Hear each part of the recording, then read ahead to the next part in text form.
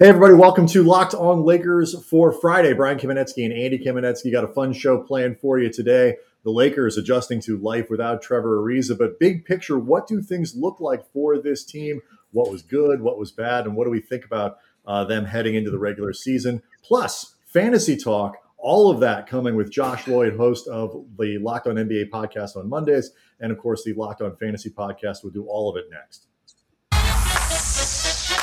You are Locked On Lakers, your daily Los Angeles Lakers podcast. Part of the Locked On Podcast Network, your team every day.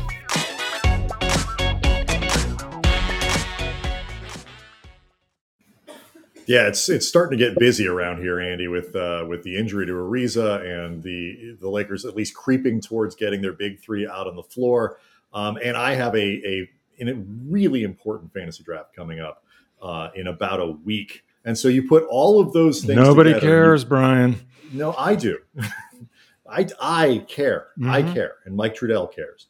But you put all of those things together, and you couldn't come up with a better guest because I'm not the only person who has fantasy questions or NBA questions. So we're going to do both. That is true. With Josh Lloyd, you know him as the host of the Locked On NBA podcast on Mondays, and of course the Locked On Fantasy podcast, which is, I'm sure, Josh, completely blowing up right now, given where we are in the season. Thanks so much for coming on. We appreciate it.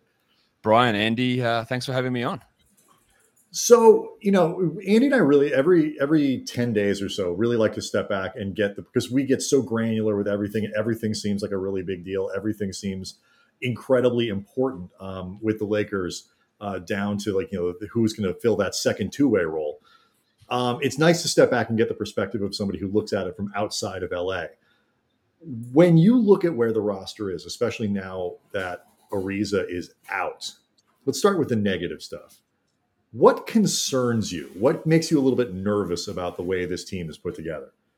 Well, one of the big things that was making me nervous throughout what they did in the offseason was where is the perimeter defense? Giving or not giving up on, but Alex Caruso going, who's obviously an elite perimeter defender, like losing that and then not really replacing it, and then pinning your hopes, I guess, on Trevor Ariza, and then that falling over to begin the season it's not that's probably my big worry. Like Westbrook, it gives the impression of being a good defender, but he's a lot of a lot of show rather than results on that end, and just loses focus so much. And I just, in the front court, fine. You got great rim protection. That's great. Davis and Howard. DeAndre Jordan's a little bit lost on defense these days, but I'm not sure he's going to play all that much. But on the perimeter and on the wing, I'm a little bit concerned about who actually can defend anybody out there. Well, I mean, that's actually been a concern for us, and I think for a lot of people observing the team. But the way you hear Frank Vogel, Rob Pelinka, and the guys on the team talk about, I think while they wouldn't cop to the idea that they lost defensive talent, I do think that there is an idea that no matter who they have, Frank Vogel's ability to implement a defensive scheme, communicate the defensive scheme itself, can really paper over the personnel itself. And they would look at the last 2 years as the evidence of it, particularly last season when guys were in and out of the lineup and they still had an elite defense. How much do you subscribe to that? Like the idea that ultimately the system can overcome some of that stuff? There's definitely a part of that, right? Like Vogel had those great defenses in Indiana, but he didn't in Orlando. Like the Orlando team wasn't particularly good. They weren't this elite defensive team when he was there. And that's trying to make something happen with the system in different parts. And it didn't particularly work that well for him there. And while that's true, Davis and LeBron being out last year, they still maintained a number one defense. Alex Caruso and Kentavious Caldwell-Pope were handling so many of those perimeter defensive roles, and even to a degree, Kyle Kuzma stepped up defensively too. And those guys aren't there, and they're replaced by Malik Monk, Wayne Ellington, Kendrick Nunn, Russell Westbrook.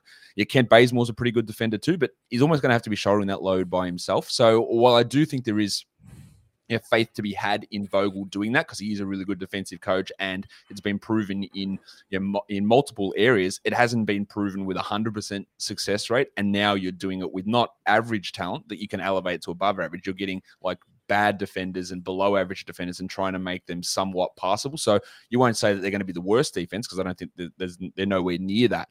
But will they be top 5 sort of defense that they were last season? I think that's probably where. Do you think they?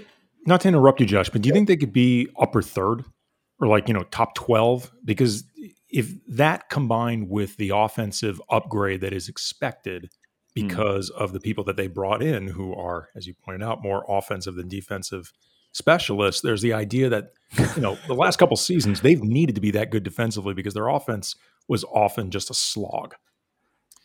Do I think they could be top 12? I would say, yeah, I don't think that's outrageous. I would probably pencil them in more top 15, like top half versus that top third. But ideally for a championship contender, you want them to be, you want top 10 is normally the aim. If you could be top 10 offense, top 10 defense, then you're right up there.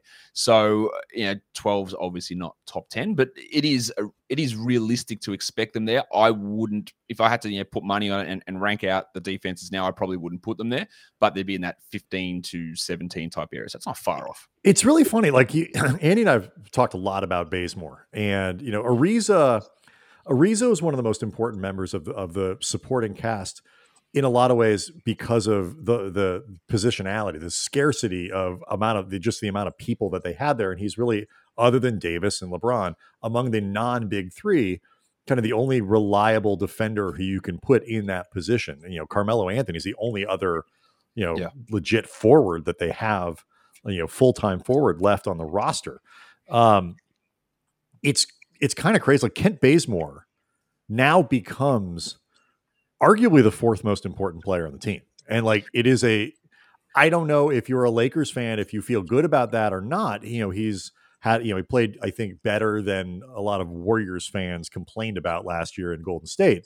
And he's a good, solid two-way guy. And if he shoots 40% from three-point land, the Lakers are going to be in pretty good shape there. But the idea that you have the big three and then your fourth most important player is Kent Bazemore is a very strange place to be kind of intellectually for me. and it's a strange place to be from a roster construction standpoint. Yeah, look, it absolutely is. And, you can compare Bazemore and Ariza. Ariza's got, 3 or 4 inches on him as well. So, Bazemore's more of a guy that you want guarding down versus Ariza pushing up. Like at a stretch, Bazemore can go to 3s, but putting him onto 4s, if he needs to switch out, that's not going to be a great option. Whereas Ariza, I don't know, Ariza's 6'8", 6'9", and Bazemore's a lot shorter than that. So they are important as wing defenders, but they are a little bit different in that respect as well. And Bazemore was really solid for the Warriors last season. I don't buy him being a consistent 40% three-point shooter, but he also struggled in plenty of his other stops before that. Like he was pushed out of Atlanta because he just lost all semblance of form and rediscovered it in Golden State, but the stops in between, he wasn't that same guy. So while best case scenario for Bazemore, you go, okay, that's great. We can rely on that. But do we get that? Like, is that necessarily what he's going to provide, given that it's sort of been a little bit spotty over the last 3 years or so? All right, last thing on this, and then we'll get to the optimistic stuff. Get the bad news out of the way first, and then get to the things that we really like about this team. Which, by the way, most people, even after the Ariza thing, still think are going to win the Western Conference and have a legit shot to win an NBA title this year. If you're Vogel, Ariza was kind of presumptively penciled in as a starter in these lineups where Anthony Davis starts at the 5. You put in Ariza, and Ellington. It sort of had, by reports, had been the number one candidate there, but it could be Monk, it could be THT, it could be anybody. Do you think this pushes him more towards playing small more consistently because Ariza isn't there? Or do you think they go to more of the security blanket of pushing AD back to the 4, starting DeAndre Jordan, presumably, so Dwight can play with that second unit? Which direction do you think they'll go? Well, I think, if I was doing it, I'd probably do a different thing to what I expect Vogel to do. I think it does push him towards maybe going back to starting another center. But the problem with putting DeAndre Jordan there is it makes your offense worse in terms of spacing, so it's worse shooting.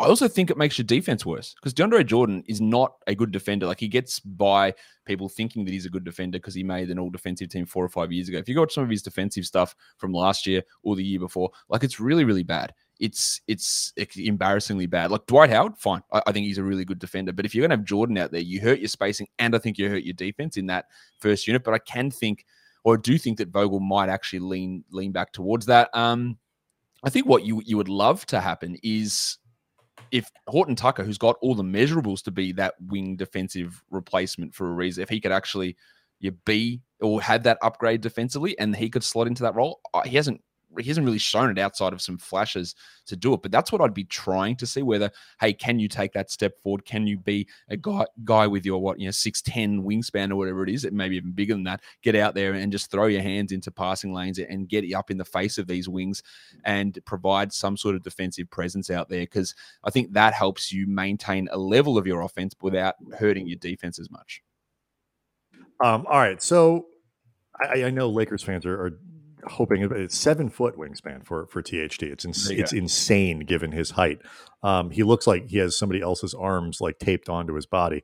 But this is a concern, I think, for a lot of Lakers fans, what they do with the lineup. But the big thing is we haven't seen the big three play together yet. The Lakers have a tremendous amount of high-end talent. So let's switch gears from the things that worry you about this year's team and get into the happier stuff, the more optimistic stuff. What you find encouraging about the Lakers and how far you think they can go. We'll do all that next. Locked on Lakers brought to you by Sleeper. In 2018, the fantasy sports experts at Sleeper realized that fantasy basketball was broken. So broken, in fact, that it sent our guest, Josh Lloyd, into deep, deep therapy, just trying to get past how broken the entire industry that he is a part of was. But thankfully, damn near quit is my understanding. Yeah. Oh, no. Wash my hands of all of this.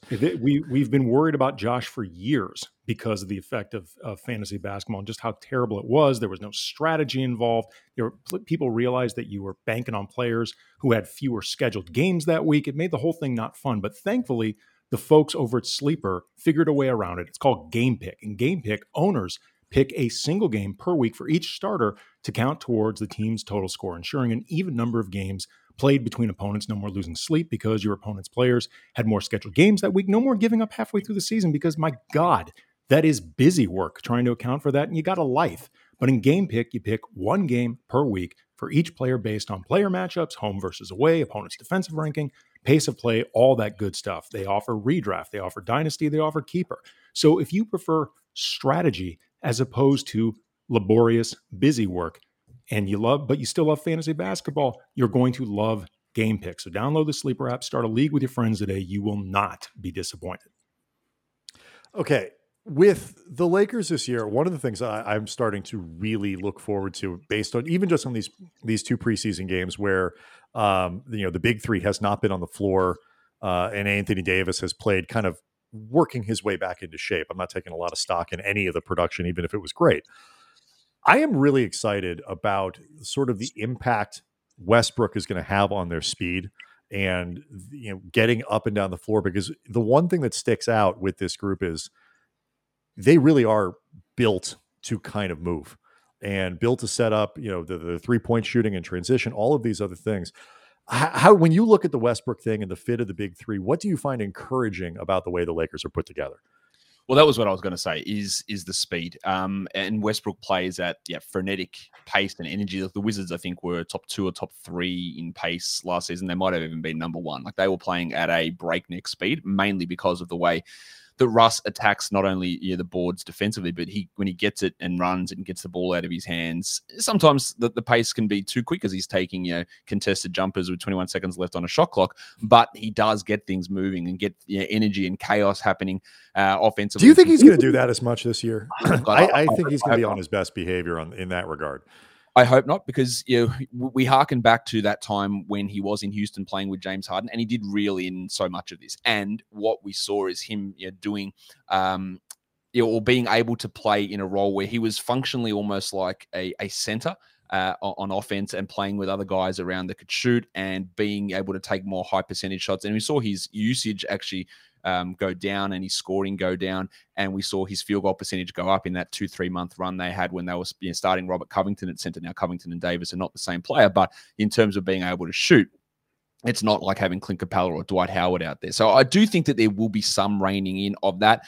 That's my criticisms of Russ in the past have always just been like, just cut out the dumb stuff. Like this stuff is dumb. Like there's no need for that. Like you can be electric and you can do all these things and you can set guys up and you can pass and you can drive and you can attack. But why are you taking a 3-on-1 jumper with 21 seconds left when it's not going to go in? Like that's my problem. And I do believe that he will have, LeBron's not going to put up with that stuff. Like he's going to be like, what are you doing? Like let's fix it up. And I think even if it does happen, it will be at a smaller clip and it will be corrected pretty fast, I think. We just talked about, Josh, on a recent show, the NBA GM survey, the annual one that comes out every year. And it was really interesting how Anthony Davis fell off a lot this year in terms of representation with voting compared to the previous season coming off the championship. And it's felt a lot like AD is looking to reestablish himself this year. He's been the only member of the big three to play in the preseason so far. He actually requested extra time during Wednesday's game in Phoenix. What are you expecting from him this year? It is an interesting one because last season we know that the injuries hurt, like in terms of games played, like he missed a ton. But even when he played, there were so many things that were off. Like his block rate dropped dramatically, his rebounds dropped dramatically. He couldn't hit free throws for some reason. Like everything was off with his game. Now, how much of that is the short off season? I think you got to factor a lot of that in. I'd be really excited about a huge bounce back from Davis if Westbrook, say, wasn't there just from a purely statistical point of view, because we know that as a historical thing, when Westbrook's playing, like big men, they do drop their rebound rate. So that, while Davis dropped that down last season, is there scope for him to push that back up to where it was in the past if Westbrook's going to be coming in and grabbing his requisite, 7, 8, 9, 10 rebounds or whatever he's going to do? And is Davis able to get an increase in usage with Westbrook there, which might be a challenge as well. So I think that we'll see some of his stuff improve. Hopefully we get the shooting percentages to improve. But look, if he came out and put up, was the leading scorer on this team and put up MVP type numbers, I don't think I'd be surprised at all. I can really see it happening. It's just that there is that, it's not really a handicap, but just having Westbrook there just takes that edge off, I guess, the overall upside of him getting back to that absolute elite level that he was, say when he was with the Pelicans or that first season in LA. It's funny because I feel like it's gonna be hard to measure out the sort of, to separate the statistics from the performance in some degree with the Lakers, because they have three guys who can just put up huge numbers in multiple categories. And in a second, I actually kind of want to get your breakdown, like if what that looks like from a statistical standpoint, fantasy standpoint, whatever. But like from a basketball standpoint, I feel like this whole thing is set up for AD to thrive more than any of them. Just because you look at LeBron, who is naturally not, inclined to feel any need to go out and score. But, it loves to distribute and all that. Westbrook, who certainly has scoring instincts, but loves to distribute. And both of those guys, I think, have a willingness and a desire to kind of, I mentioned Westbrook's, I think, wanting to, kind of really prove people like, look, I can do these things that people say I can't from a sort of basketball behavior standpoint. All of this to me funnels towards Davis and putting him back in a position where he can be a dominant. I don't know if he'll win MVP, but I feel like statistically, from a scoring standpoint, he ought to lead that crew in scoring. I mean, wouldn't you agree with that? I do think he's going to get a lot of easy looks. He's going to get plenty of those. A lot of lobs coming in as well from Russ, who's pretty good at throwing those lobs. I don't know if he'll lead the team in scoring. I think it'll be him and LeBron will be pretty similar. Like LeBron averages 26 points basically every single season.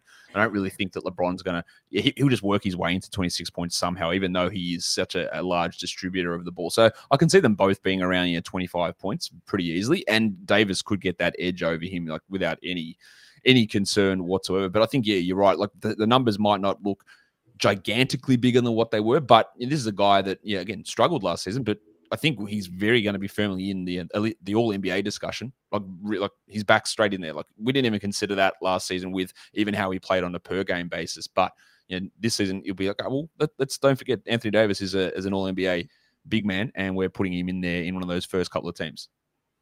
How difficult? Go ahead, Andy. Really quick, in terms of the big three and melding them together, what do you see as the biggest challenge with making that work? But also, too, are there areas that you think are actually a little more cohesive than people may be recognizing, just because Russ is such a specific player and there is some degree of redundancy between him and LeBron?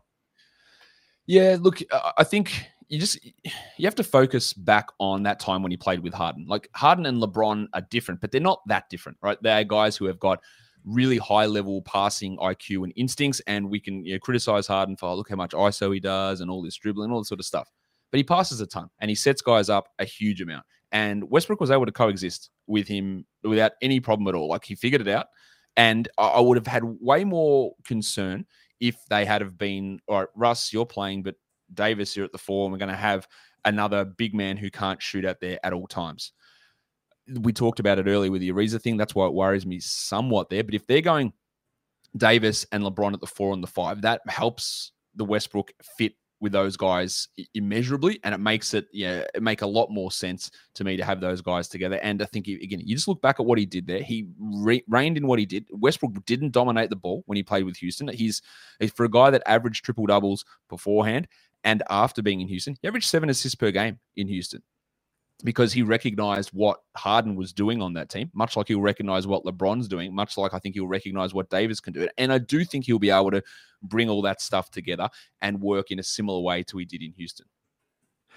All right. So we were talking about AD. We have an AD related fantasy question for you. And I want to kind of get your feel on where you would take the members of the big 3. So a quick trip into fantasy basketball with the Lakers. We'll do all of that next. Locked on Lakers brought to you by Bet Online. Back better than ever. All eyes right now on the gridiron as teams are all the way back for another football season. The NFL so far has just been fantastic. My fantasy team, by the way, with a name that I cannot repeat on this show. Can't repeat it. It's funny, but I cannot repeat it. No, you can't. It is. And it is funny. You're right. It is funny. It is also an undefeated team. Bet Online, your number one spot for all the pro and college action this season. They even, I think, offer bets on my fantasy team. With a new updated site and interface, more odds, props, and contests, Bet Online continues to be the number one source for everything football. So head to the website, use your mobile device, sign up today, receive your 50% welcome bonus on your first deposit.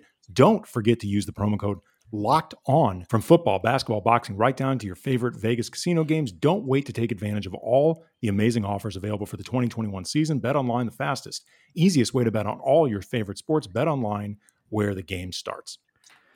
Locked on Lakers also brought to you by Built Bar. Andy, if you are like me, you are somebody who needs you need energy, you need good tasting food, and you need healthy stuff for like all this. You're driving around, you're dropping the kids off at school, all that kind of things. And that's Built Bar. It's high in protein, but it's low in sugar and calories. And the improved Built Bar is even more delicious than before. 18 flavors, including the new ones like caramel brownie, cookies and cream, cherry barcia. I like that one a lot. Built Bar can also calm my sweet tooth because even without all that sugar, they're still coated in 100% chocolate. And unlike some protein bars, they're actually soft and easy to chew. So you go to BuiltBar.com, you use the promo code LOCKED15 and you'll get 15% off your next order. Again, use the promo code LOCKED15 for 15% off at BuiltBar.com. Okay, Josh, so we got this question from at Kobe something 81, something about Kobe in 81. Lakers believer is the handle there. It's a very simple question. So I'll ask this one first, but then I want to get your opinion on kind of the big 3 more broadly. Was I wrong picking AD at 9 over Karl Anthony Towns? Well, I can't tell you whether you're wrong or not. Judge him. Josh, absolutely judge him harshly wrong? if need be. Call him a moron, a stupid face, a person who has tanked his ability to win his league. Well, also, is he a person of low character? Do you picture him somebody who's basically screwing up the rest of his life? Probably cheats on his wife, I would think. And, potentially, depending on whether or not or her wife was the right thing to do. Her husband. We have no idea the gender. Right. We don't care. Well, if this was on my show, like I'm, you said your fantasy team name is too rude to put on air. Like it's not too rude. It's actually not really rude at all. It just, it's not better safe than sorry. Yes. It is funny though. It's very funny. We'll tell you after. I just give out warnings and then I just let them fly anyway. So anyway, did you make a mistake? Yes. It's simple as that. But in the end, like there is a chance. Like in that first round, I'd rather go for something where I feel confident with it, which I feel more confident in what Towns is going to do because I just don't know how the Westbrook addition is going to impact Davis. Davis could finish ahead of him, sure, by all means. There's no worries about that. Davis has been a number 1 fantasy player for a couple of years. Towns has been a top 5 guy for 4 or 5 years as well. They're both, if Towns is available at 9, something's gone pretty wrong in your league, I believe. That was my question. It's like, I think he's going to win his league just because apparently he's playing with morons. Yeah. If Towns was still there at 9.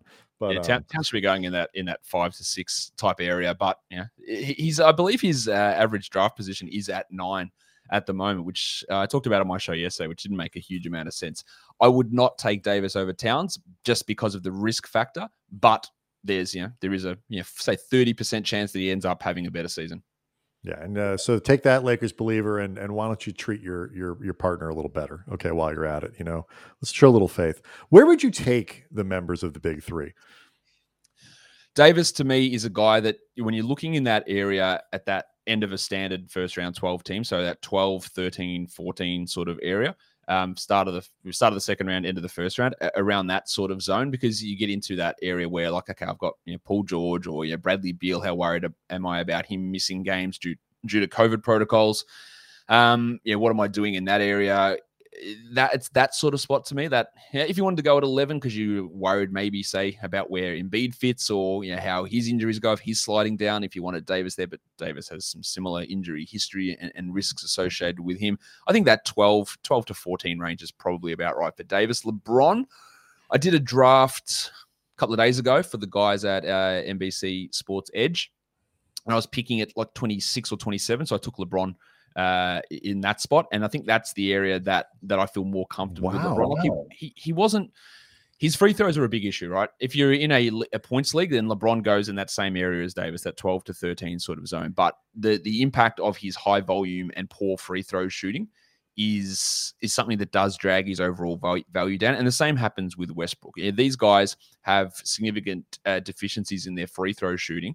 And if you're in a points league where that doesn't count, then you're looking at those guys all around that early second, late first type of area. But the drag that those categories have pushes them down a little bit more. So I think that LeBron in the back end of the second round, early third round is probably about right.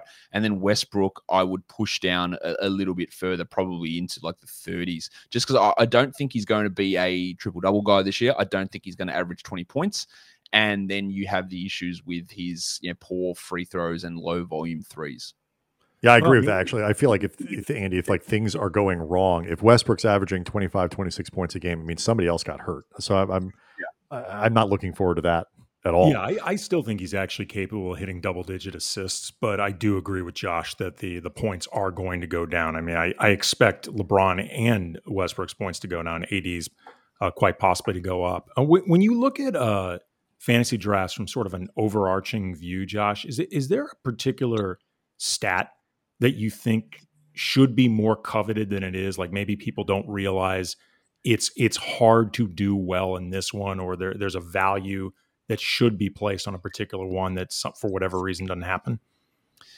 I did a show about this a couple of days ago as well, talking about where runs of certain stats come off the board in a fantasy draft. And it surprised me how hard it is to get solid rebounders the later you go into a draft. And I don't think people really view that much, because I think I'll just grab these crappy centers towards the end. But with the way the center position is that when you get towards that end of the draft, you're looking at guys who might be timeshare centers, and they're playing 24, 25 minutes a night, whether that's Mason Plumlee or it's Kem Birch in Toronto, or you're getting a Kelly Olynyk who's going to be a backup in Detroit. Like, they can be productive, but they're playing 23, 24 minutes a night, and they're not pulling down big rebound numbers. I think everyone knows that assists is a category that is really, it flies off the board in those first 4 or 5 rounds. But rebounds is one that has similar lack of depth as you go later on, and it's not quite as publicized that it can be harder to find those really solid big men later in a draft. All right, my last question here is both a fantasy question and an NBA question, so we can kind of do them both at the same time. Kyrie Irving can't practice right now, and he can't play. So let's tackle it from he can't play home games. Can't play home. I was going to say, he only can't play in the arena for the team that he represents. Right. And I should say, if Steve Nash has a policy similar to my kid's soccer coaches, where if you don't practice, you're not allowed to play, he's going to have trouble on the road too. But what do you do with Kyrie in drafts, particularly like I played a keeper league. So the idea of like drafting Kyrie in the 9th round or something like that, and then he comes back and next year when COVID, like there's appeal there for being able to keep a guy like that. What do you do with Kyrie? And then I just want to have like that quick conversation of how you think this impacts the Nets and the race in the Eastern Conference. All right, so a couple of things with this. Kyrie can't at this point play the 41 home games. He also can't play games in Madison Square Garden. He also may not be able to play games at Staples Center because that new we're not sure No, exactly. he can. Visiting players are exempt from those things, so he will be able to play in California and in LA and San Francisco. Visiting players are exempt in New York and in San Francisco, but I thought the LA one was a little bit more restrictive. Did they say that visiting players? I'm about 95% sure on that. So that adds one game that Kyrie can play. So he's going to miss 43 minimum. That's not including any injuries. And a week or so ago, I was feeling pretty optimistic that he's going to end up doing this. He's going to get vaccinated, and that's fine. And this is a guy that was a first round player last season, and even if you factor in the games that he missed, he was still the 11th best fantasy player, factoring in on total value. That's how good he was, right? So you know that he's really, really good if he plays, and at some point there's a risk in selecting him. So I've been telling people on my show, outside the top 50, I will take a flyer on him, because if he does end up getting vaccinated, right, then you've got yourself a top 20, top 15 player. And if he doesn't, and he plays those 41 games, well, he's pretty useless to you, but you haven't burnt a second round pick. You've burnt a 5th round pick, and that's recoverable from. And it's, if you're a gambling type, taking that risk on someone there, the return on that, if it actually pays off, works. But now I'm especially with that Woj report the other day, I'm way less confident that he's going to get vaccinated. In fact, at this point, I'm not quite there, but I feel like he's more likely to retire than he is to get vaccinated. And that's just being hyperbolic, but I think there's a real risk in that. And you mentioned keeper leagues. I did a dynasty league startup draft yesterday. He got picked at number 71 in that draft, which could end up being really good value, but he could legitimately at the end of this season or end of next season say, I'm done. I'm just not playing anymore. I just don't want to do it anymore. And I don't think that would be a complete shock. So there's a ton of risk with him in all of these drafts. Again, if you take that outside the top 50, I'd happily do it, just because the risk reward, I think, leans your way. And if it doesn't work, then, oh well, it's not great, but you can recover from it. But long term, he's not a guy I expect to play till he's 35. No, I don't think so. But stepping away from the things that really matter back into the real world, what do you think this does to the Eastern Conference race? Because Milwaukee wasn't that far behind, I think, in when you look at those teams in the East. But the Nets still have the combination of Kevin Durant and James Harden, which can win you a lot of games. It can, but you need them both there then. Having the three of those guys means that you have a buffer, that if Durant gets hurt or Harden gets hurt or Kyrie gets hurt, you've got the other two there. If you've got two of them, one of them goes down, then you're in the situation that Brooklyn found themselves in Game 6 and Game 7 against the Bucks, while Harden was nowhere near healthy, and it was Durant trying to carry him, and they couldn't get over the line. So I think it opens things up a ton. Now, I don't know what the Nets are going to do, but it feels like they're getting pretty frustrated, where they might be in a situation where it's well, I don't know if we're even going to accommodate you even playing road games with us. Who knows what they're going to do with this? So when you're in the playoffs, of course, half those games are at home. So I think it opens things up a ton. I think they become, not that they're unbeatable with all three of those guys there, but they are, to me, clear favorites. But if Kyrie is not there, and then you're down to Harden, Durant as the two stars, and both over 30, both who had significant injuries last season, then if one of them is down, then they become quite easily beatable, I think. My last question for you: how do you think this Ben Simmons thing ends up resolving itself, and when? This is as messy a situation as we've seen between a team and a player in a while. It's even messier than Harden, I think, just because the demand for Harden was much more clear and his destination's more obvious than what's going on with Simmons. And Houston would take a package of prospects, and Philly won't do that, at least not right now. And Harden's a better player as well, so he's got that leverage. He can come in and say, I'm James Harden. I am a top 2, top 3 MVP finisher for 4 or 5 years in a row. I'm legitimately this good. Whereas other teams are we just saw what Simmons did in the playoffs. That doesn't appeal to us whatsoever. When I started talking about this, say at the start of August, when NBA players, they don't hold out. I'm not worried. He's going to show up. He might show up and be a bit whiny about things, and then they end up trading him, and he's just being petulant, and it's annoying the organization. I just didn't expect him to not show up, because when's the last time this actually happened in the NBA? I can't think of anything happening in the last 10 years. Maybe there's something I'm missing, but it's really, in recent history, unprecedented. I don't know what team. The team that I've always been thinking about is Minnesota, that they could accommodate him. And obviously he's friendly with Karl Anthony Towns there. You could see how that could work with a spacing big man like Towns and having the ball in his hands and Edwards. There's a lot that makes sense with how that could fit in Minnesota, but I'm not sure that that's what's going to go down. And they have some pieces they could offer back as well. But I don't really see many other scenarios around the league where he makes a ton of sense that the assets given back is what Philadelphia would accept. It does, though, appear that Simmons is maybe a little bit, not reconsidering, but when the fact that, that they're withholding that pay, which he thought that they maybe wouldn't be able to do, maybe that's hitting him a little bit where he, in the wallet, when he's not quite all that happy with that might soften his stance or change things around. But at this point, I don't really see a clear resolution. Yeah, it would soften mine. I think that is 100% true. It is genuinely one of the most fascinating things I think that's happened in sports in a long time, just because of the player, the context. Like it is brand new. This territory we're in. Make sure you subscribe to get the Locked On NBA podcast, the Locked On Fantasy podcast, right into your feeds wherever you get your podcast. Josh Lloyd, the host of both of those. Subscribe as well to Locked On Lakers on YouTube. Thank you to everybody for making us your first listen of every day. Find more podcasts like Josh's to follow us up with. Really appreciate you taking the time to do this. I know you're cutting like 46 of these a day, so we appreciate you coming on. Thanks a lot, guys.